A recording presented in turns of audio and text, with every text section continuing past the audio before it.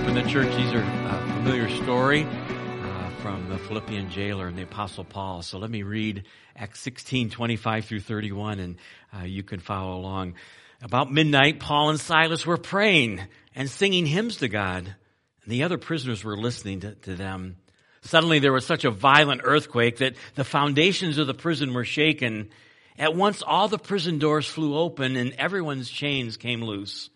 The jailer woke up, and when he saw the prison doors open, he drew his sword and he was about to kill himself because he thought the prisoners had escaped. But Paul shouted, "Don't harm yourself, we are all here." The jailer called for lights and he rushed in and he fell trembling before Paul and Silas. He then brought them out and asked, "Sirs, what must I do to be saved?" And they replied, "Believe in the Lord Jesus and you will be saved, you and your household." Let's pray this morning, shall we? Lord, we are so thankful that we can spend the first Sunday of a new year in your house. And Lord, while there's uncertainty, always uncertainty about the future, remember the statement, never be afraid to trust the unknown future to a known God.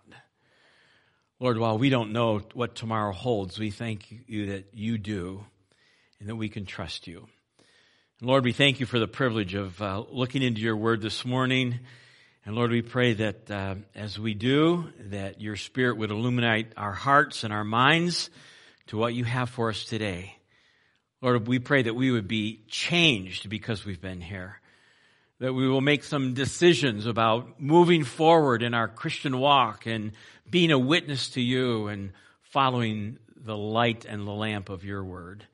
So bless us today, and we will thank you for what you are about to do in Jesus' name. Amen. You may be seated. One other announcement I forgot to make has to do with next Sunday. And so next Sunday we're going to have a missionary guest with us here. Well, we're going to jump into the book of Acts, and that's where we've been. We're in chapter 16, so we're a little more than halfway through the book of Acts. And so let me kind of bring us up to speed. The book of Acts covers a period of about 30 years, from 30 AD to 60 AD. And the book of Acts is the history of the early church, the birth and the growth and the spread of the early church.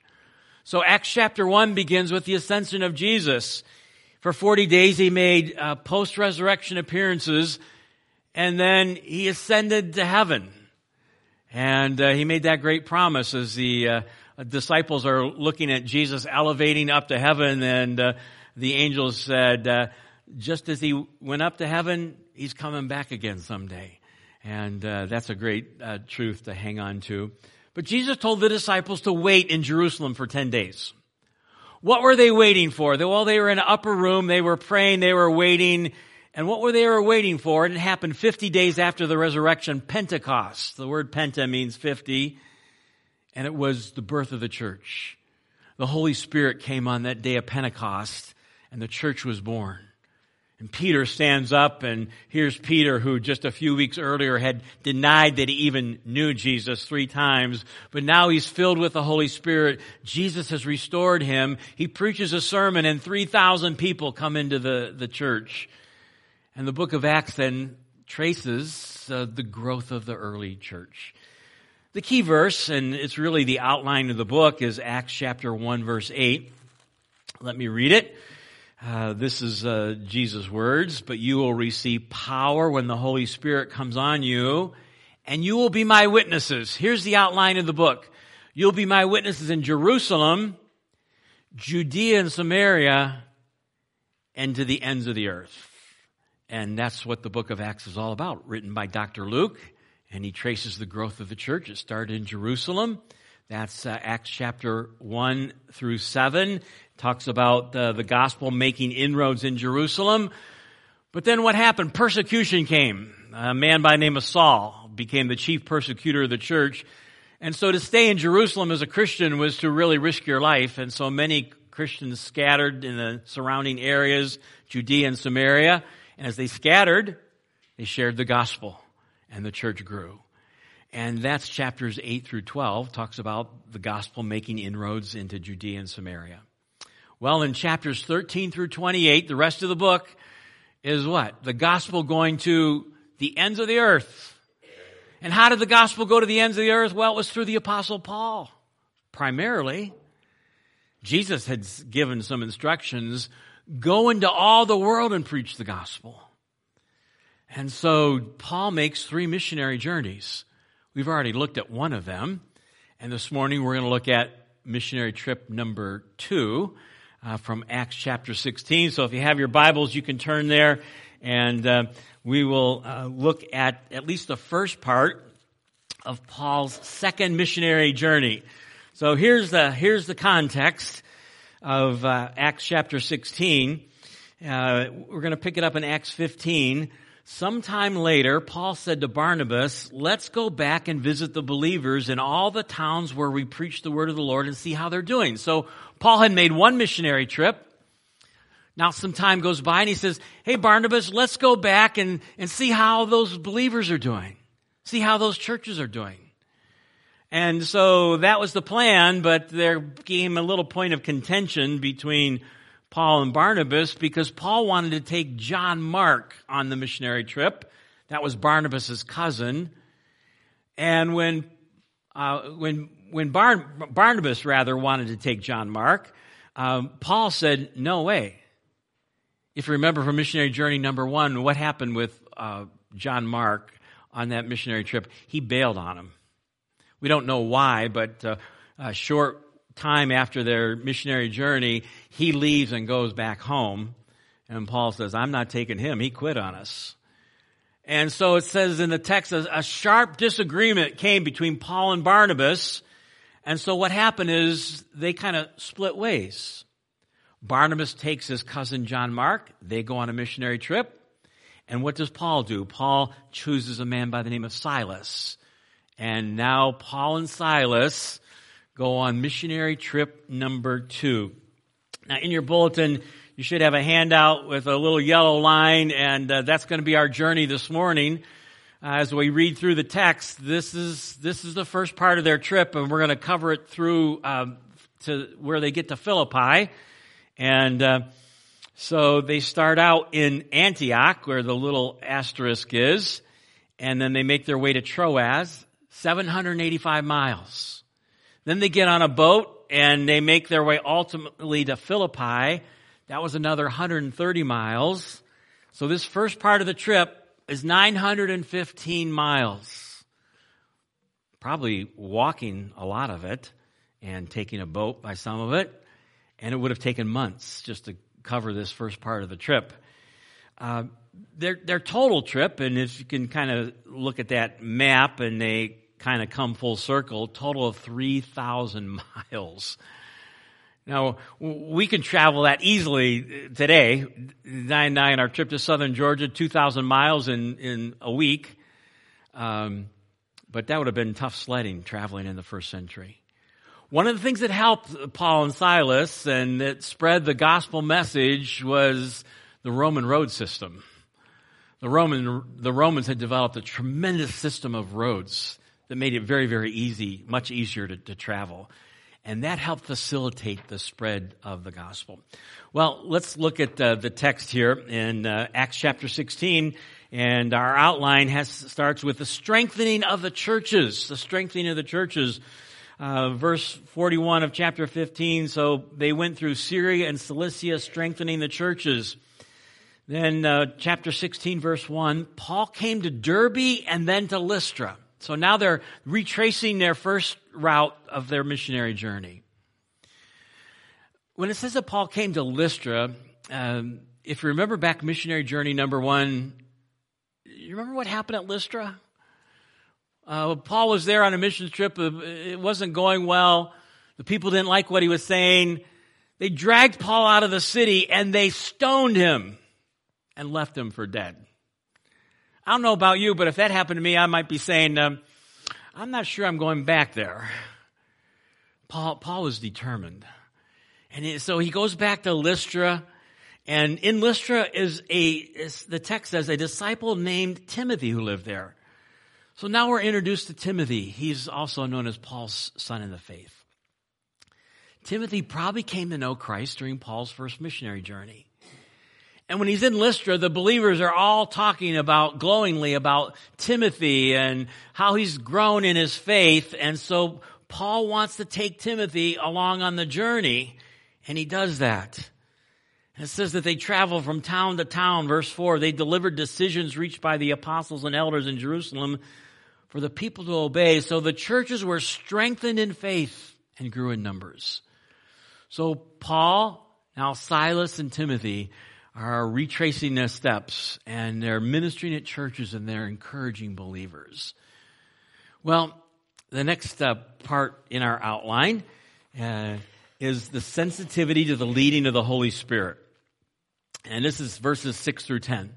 We read, Paul and his companions traveled through the region of Phrygia and Galatia, having been kept by the Holy Spirit from preaching the word in the province of Asia.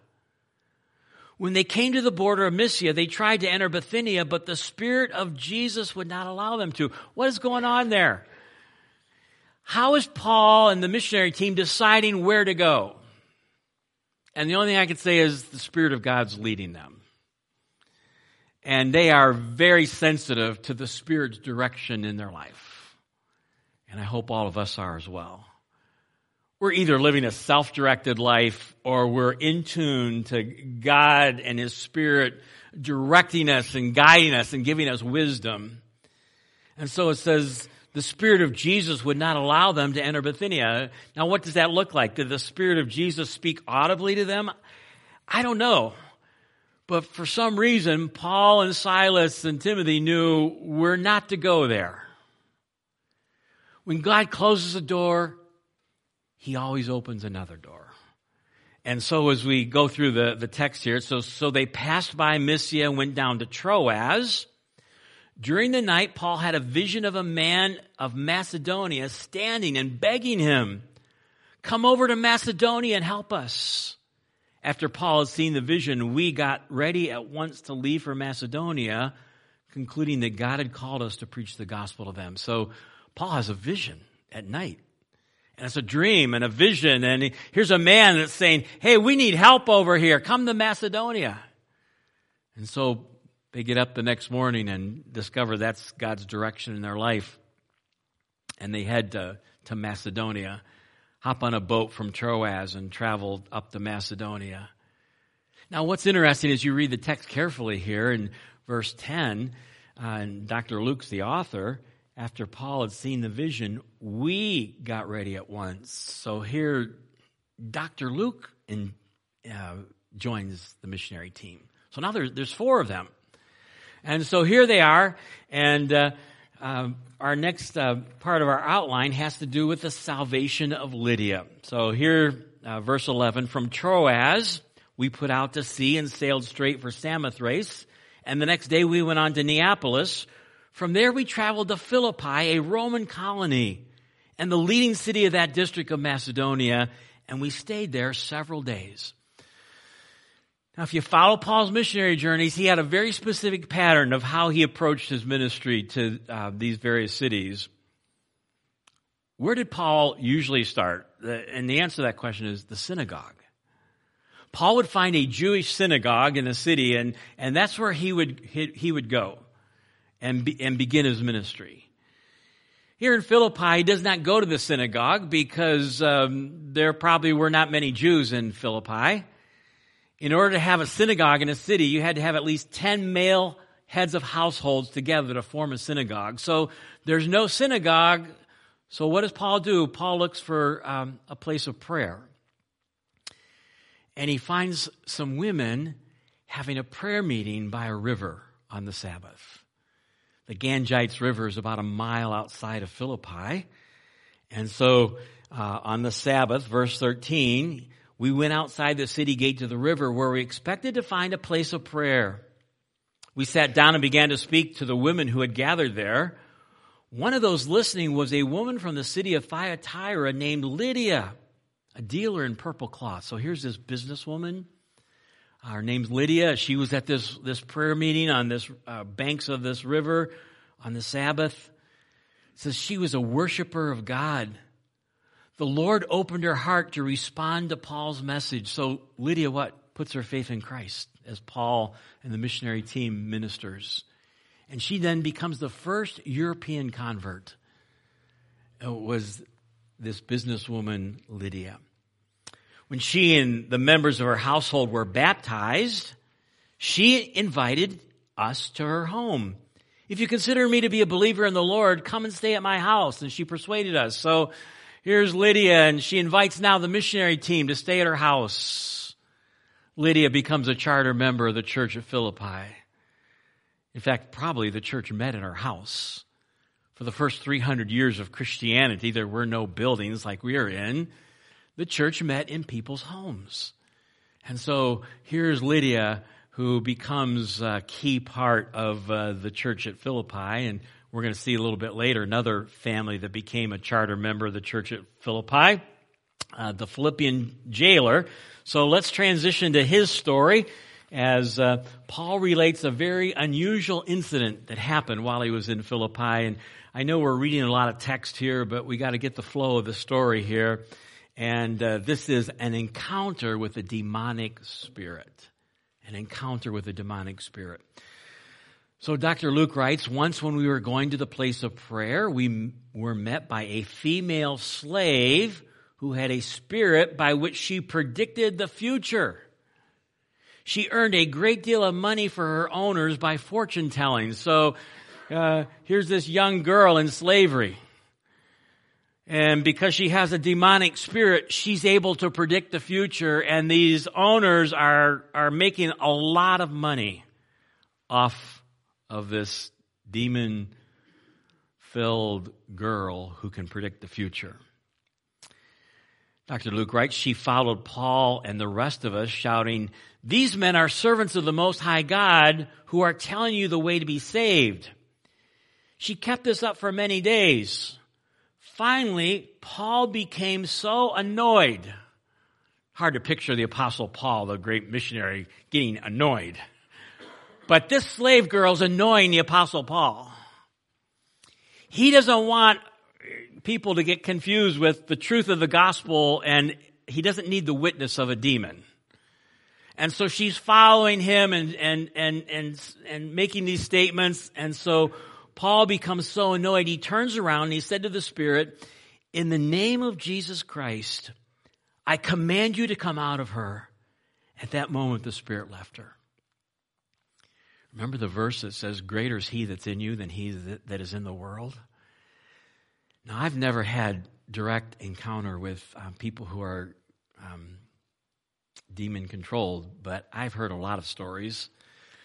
Some from my theology professor, some from my friend Greg Speck, who have had one-on-one encounters with people who are demon-possessed, and kind of scares the bejeebers out of me to think about that. But if you ever have that, greater is he that is in you than he that is in the world. So what's Paul do? "In the name of Jesus, I cast you out." And the demon comes out of her. It says at that moment the spirit left her. But now they've got another problem. The owners aren't very happy because it's affecting their pocketbooks. When her owners realized that their hope of making money was gone, they seized Paul and Silas, dragged them into the marketplace to face the authorities. They brought them before the magistrates and said, "These men are Jews and are throwing our city into an uproar by advocating customs unlawful for us Romans to accept or practice." And so they come up with these charges against Paul and Silas. These people are creating commotion. These two individuals are advocating things that the Romans wouldn't like. And we know that Pax Romana was a big thing, that the Romans liked peace. This is a Roman colony. It says the crowd joined in to attack Paul and Silas. And the magistrates ordered them to be stripped and beaten with rods. After they had been severely flogged, they were thrown into prison, and the jailer was commanded to guard them carefully. Later on, as we read in our scripture reading, he actually fell asleep, but maybe he had some other guards that were watching him. When he received these orders, he put them in the inner cell and fastened their feet in stocks. And so here's Paul and Silas. And you might think, well, what about Luke and Timothy? How come we don't read about Luke and Timothy? Well, Luke and Timothy were Greeks. Luke was a Greek. Timothy's father was a Greek. His mother was a Jew. So perhaps they just chose Paul and Silas because they were Jews. Maybe there was some racial bias here. I don't know. But they take Paul and Silas, they arrest them, they strip them, they beat them and flog them, and put them into jail and put their feet in stocks. And a little later on, and we won't get to this part this morning, but there was no trial or any system of justice here. When they get out, Paul calls them on the carpet and says, "Hey, I'm a Roman citizen. You should have had a trial for me." Paul's standing up for his rights, like you did wrong. And so here they are, seized, dragged to face the authorities, pronounced guilty without a trial, stripped, beaten, flogged, in the inner cell, feet in stocks. And what would you expect to read in the next verse? If it was me, I'd be saying, "Lord, what have I done to deserve it? Is this what serving you gets? Or I'm turned in my missionary badge. This is too much. Who am I to deserve this kind of treatment?" And actually, the next verse is one of the most remarkable verses in all the Bible, I think. Verses 25 and following, we read about praying and singing hymns at midnight. Oh, what are Paul and Silas doing? It's midnight. They've been wrongfully treated, wrongfully arrested, beaten, and put their feet in stocks. And it says about midnight, Paul and Silas were praying. And they were singing hymns to God. I don't think the prisoners that were in there were used to hearing that. They were probably used to hearing prisoners cursing God. And now you've got two fellows that have been thrown into prison, and they are praying, and they are singing hymns to God at midnight. And it says in the text, the other prisoners were listening to them. You want to get people's attention in our world today as a Christian? Go through hard times and do it well. Go through hard times and as difficult it is when you go through hard times and you have your faith in God and you're not mad at God and cursing God, all of a sudden it gets people's attention. And it sets up a platform to share your faith. That's what 1 Peter 3:15 is all about. Always be ready to give an answer when people ask for the hope that is within you. Be ready to give a witness. And in the context of 1 Peter, that's written in the context of suffering well for Jesus. Because when you suffer well for Jesus, you get people's attention. Well, Paul and Silas are singing and praying at midnight, and then God intervenes. If you're with us through the study of the book of Acts, when Peter was in prison a few chapters earlier, it was an angel that showed up and quietly ushered him out of prison. In Paul's case, he used another method, a more dramatic method, and it was an earthquake. And so let's read about it. Suddenly, there was a violent earthquake, such a violent earthquake that the foundations of the prison were shaken. At once, all the prison doors flew open and everyone's chains came loose. The jailer woke up, and when he saw the prison doors open, he drew his sword and he was about to kill himself because he thought the prisoners had escaped. If you were in charge of the prison and one of your prisoners escaped, you were going to die. That you would suffer the death penalty for that. So, earthquake, the jailer sees the doors open. He just assumes, I'm going to die anyways. They're going to put me to death. I'll just hasten the process. But Paul shouts, "Don't harm yourself. We're all here." The jailer called for lights, and rushing in and felt trembling before Paul and Silas, he then brought them out and asked, "Sirs, what must I do to be saved?" They replied, "Believe in the Lord Jesus and you will be saved, you and your household." Then they spoke the word of the Lord to him and to all the others in his house. At that hour of the night, the jailer took them and washed their wounds. Then immediately he and all his household were baptized, probably in the middle of the night. The jailer brought them into his house and set a meal before them. He was filled with joy because he had come to believe in God, he and his whole household. What a remarkable story. Here's the jailer that might have been involved in beating them, and now what's he doing? He's washing their wounds and helping them because his whole family has come to faith in Christ. Well, that's the missionary journey number 2 as far as Philippi. We'll pick it up and finish missionary the rest of the trip number 2 probably next Sunday. But let's look at some life lessons as we wrap this up in the next 10 minutes or so this morning. 4 life lessons from Acts chapter 16. So Paul and Silas take this missionary journey. What's their goal? Their goal is to strengthen the churches. That was Paul's stated goal, and it says in verse 41, they went to Syria and Cilicia, strengthening the churches. And in Acts chapter 16, verse 4, so the churches were strengthened in faith. And our first life lesson is this: we need to be continually strengthened in our faith and our walk with God. We need to be continually strengthened in our walk with God. So a new year comes, and lots of people make lots of commitments and decisions for a new year, New Year's resolutions. Most popular one has to do with health. And people want to live healthy. And so they make New Year's resolutions to have a healthier new year. And the key to good health physically is, in some areas, diet and exercise. And there's lots of New Year's resolutions around that. I want to suggest to you this morning that our faith needs to be strengthened.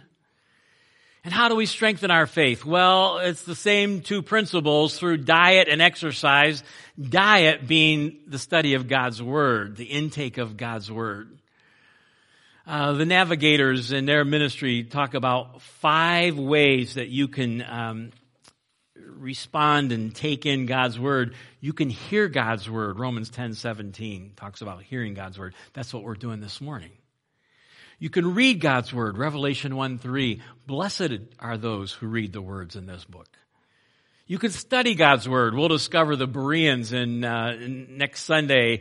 The Bereans searched the Scriptures daily and they studied God's Word. You can memorize God's Word. Psalm 119, verse 9. Thy word have I hid in my heart that I might not sin against God. We can meditate on God's Word. Many ways to get God's Word into our life. And if we're going to be strengthened in our spiritual life, we're going to have to be exposed to a regular intake of God's Word. Regular intake of God's Word. So this morning, I hope you have a plan. I hope you have a Bible reading plan. I hope you have a Bible study plan. I hope you're intentional in making commitments to hear, read, study, meditate, and memorize on God's Word. But how else are you strengthened? It's through exercise. And by that we mean if you know Jesus Christ as your Savior, the Bible says you have a spiritual gift. And someday we're going to stand before God and give an account of what we've done with what He's entrusted to us. One of the questions that I think is going to be on the final exam, and this is not for our salvation. This is for rewards or loss of rewards. What have you done with the gift that I gave you, your spiritual gift? There's some parables in the Bible about that. Did you just bury it? Or did you use it? Alan's testimony this morning is a great testimony of someone who lets God lead him and says, I can do that. I can do that. I can do that. And so how do we grow? How are we strengthened individually and as a church when we get exposed to God's Word and then we get active in serving the Lord? Life lesson number 2 is this: the simplicity of the gospel. Did you catch that in Acts 16:31? Here's the jailer and he says, What must I do to be saved? What do Paul and Silas say? Believe on the Lord Jesus Christ, and you will be saved. Now, that's pretty simple, isn't it? Now, what does the word belief mean? I looked it up. It's the Greek word pisteuos. It means faith. And it doesn't mean to intellectually acknowledge that Jesus Christ existed as a historical person, although he did. But that's not what it means to believe, to have faith. To have faith in Jesus means to understand who he is, that he's the Son of God, that he's the perfect, spotless, sinless Son of God, Lamb of God. And it's to believe in not only who he is, but what he's done. The death, burial, and resurrection of Jesus, and to put our faith in him and him alone. But I'm struck with the simplicity of the gospel. Romans chapter 10, verses 9 and 10, the Apostle Paul writing to the Roman believers, if you declare with your mouth, Jesus is Lord. What was the requirement in the Roman Empire? They had to say Caesar's Lord. And if you were to say Jesus is Lord, you put yourself in direct opposition to the Roman government and the powers that be.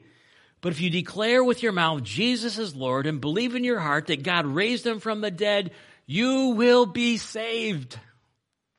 The simplicity of the gospel, so many people make it so complicated. And Jesus says, no, it's not about doing. It's what I've already done. And you just need to put your faith in me and who I am and what I've done, and you'll be saved. In fact, Jesus said, unless you become as a little child. And what does he mean by that? Childlike faith, you won't enter the kingdom of God. And so the simplicity of the gospel, believe in the Lord Jesus Christ, and you will be saved. Life lesson number 3 is this: suffering is often a part of God's plan in our lives. Suffering is often a part of God's plan in our life. And so we read that all through Scripture, that how does God change us? How does God, unfortunately, get our attention sometimes? Oftentimes it's through suffering.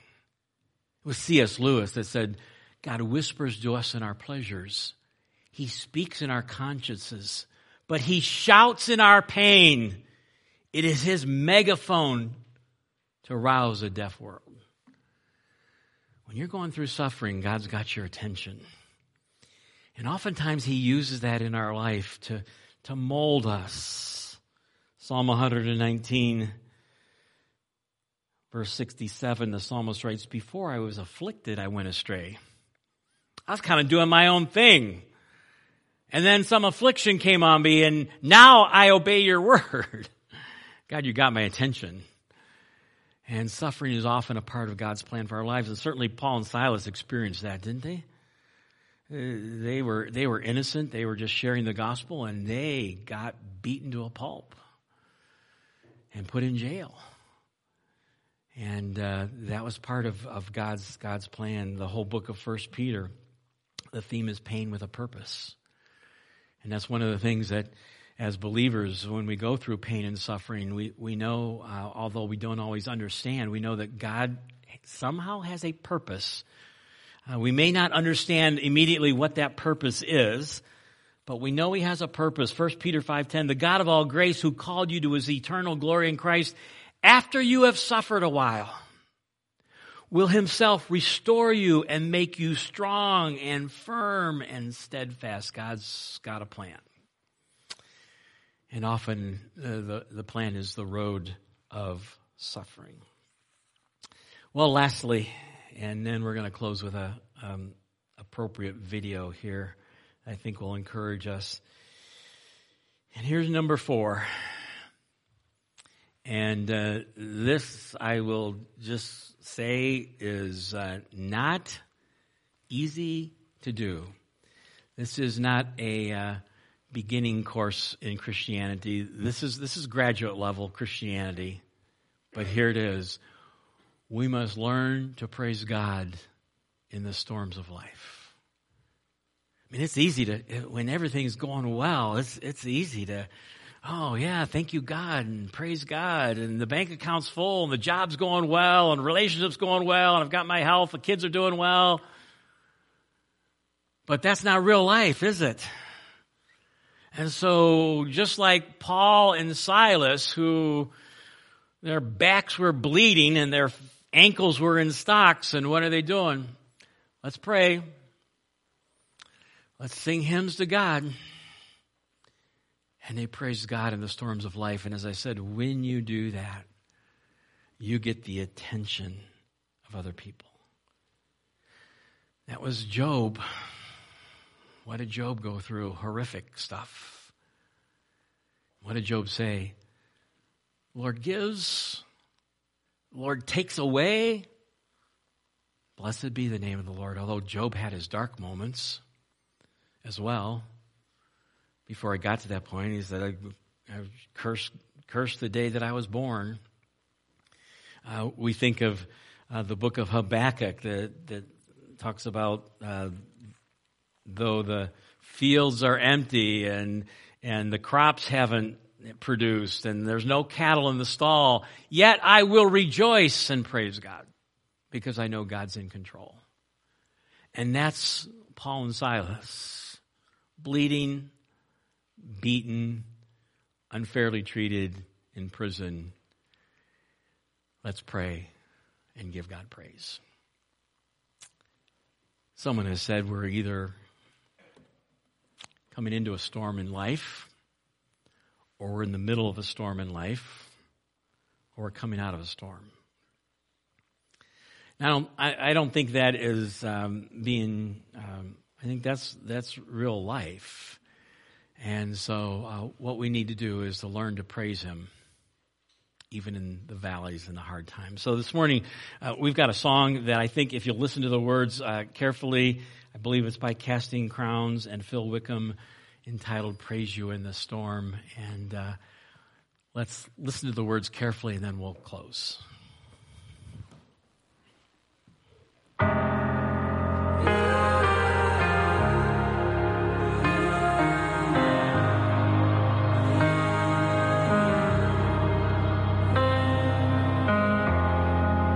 I was sure by now, God, you would have reached down and wiped our tears away, stepped in and saved the day. But once again, I say amen, and it's still raining.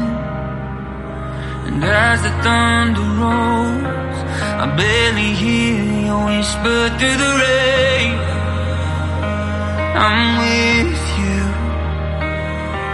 and as your mercy falls, I lift my hands and praise the God who gives and takes away.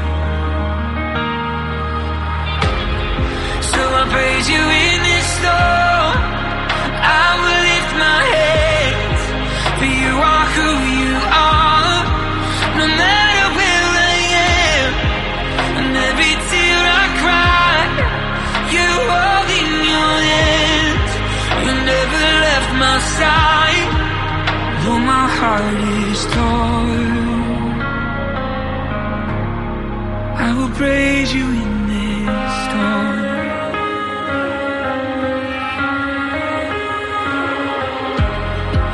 And I remember when I stumbled in the wind, you heard my cry to you and you raised me up again. My strength is almost gone, how can I carry on if I can't find you? And as the thunder rolls, I barely hear your whisper through the rain. I'm with you, and as your mercy falls, I lift my hands and praise the God who gives, only takes away. So I praise you in this storm, I will lift my hands, for you are who you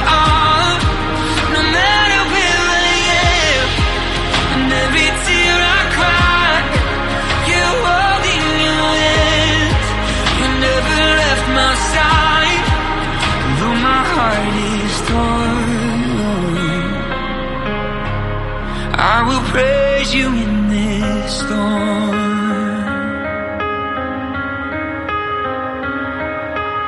I lift my eyes unto the hills. Where does my help come from? My help comes from the Lord, the maker of heaven and earth. I lift my eyes unto the hills. Where does my help come from? My help comes from the Lord, the maker of heaven and earth. I lift my eyes unto the hills. Where does my help come from? My help comes from the Lord, the maker of heaven and earth.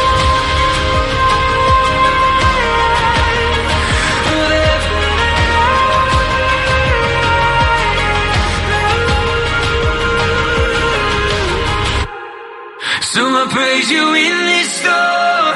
Oh, I will lift my hands, for you are who you are, no matter where I am, and every tear I cry, oh, you hold in your hands. You never left my side, though my heart is torn. I will trust that you are Lord. I will praise you in this storm.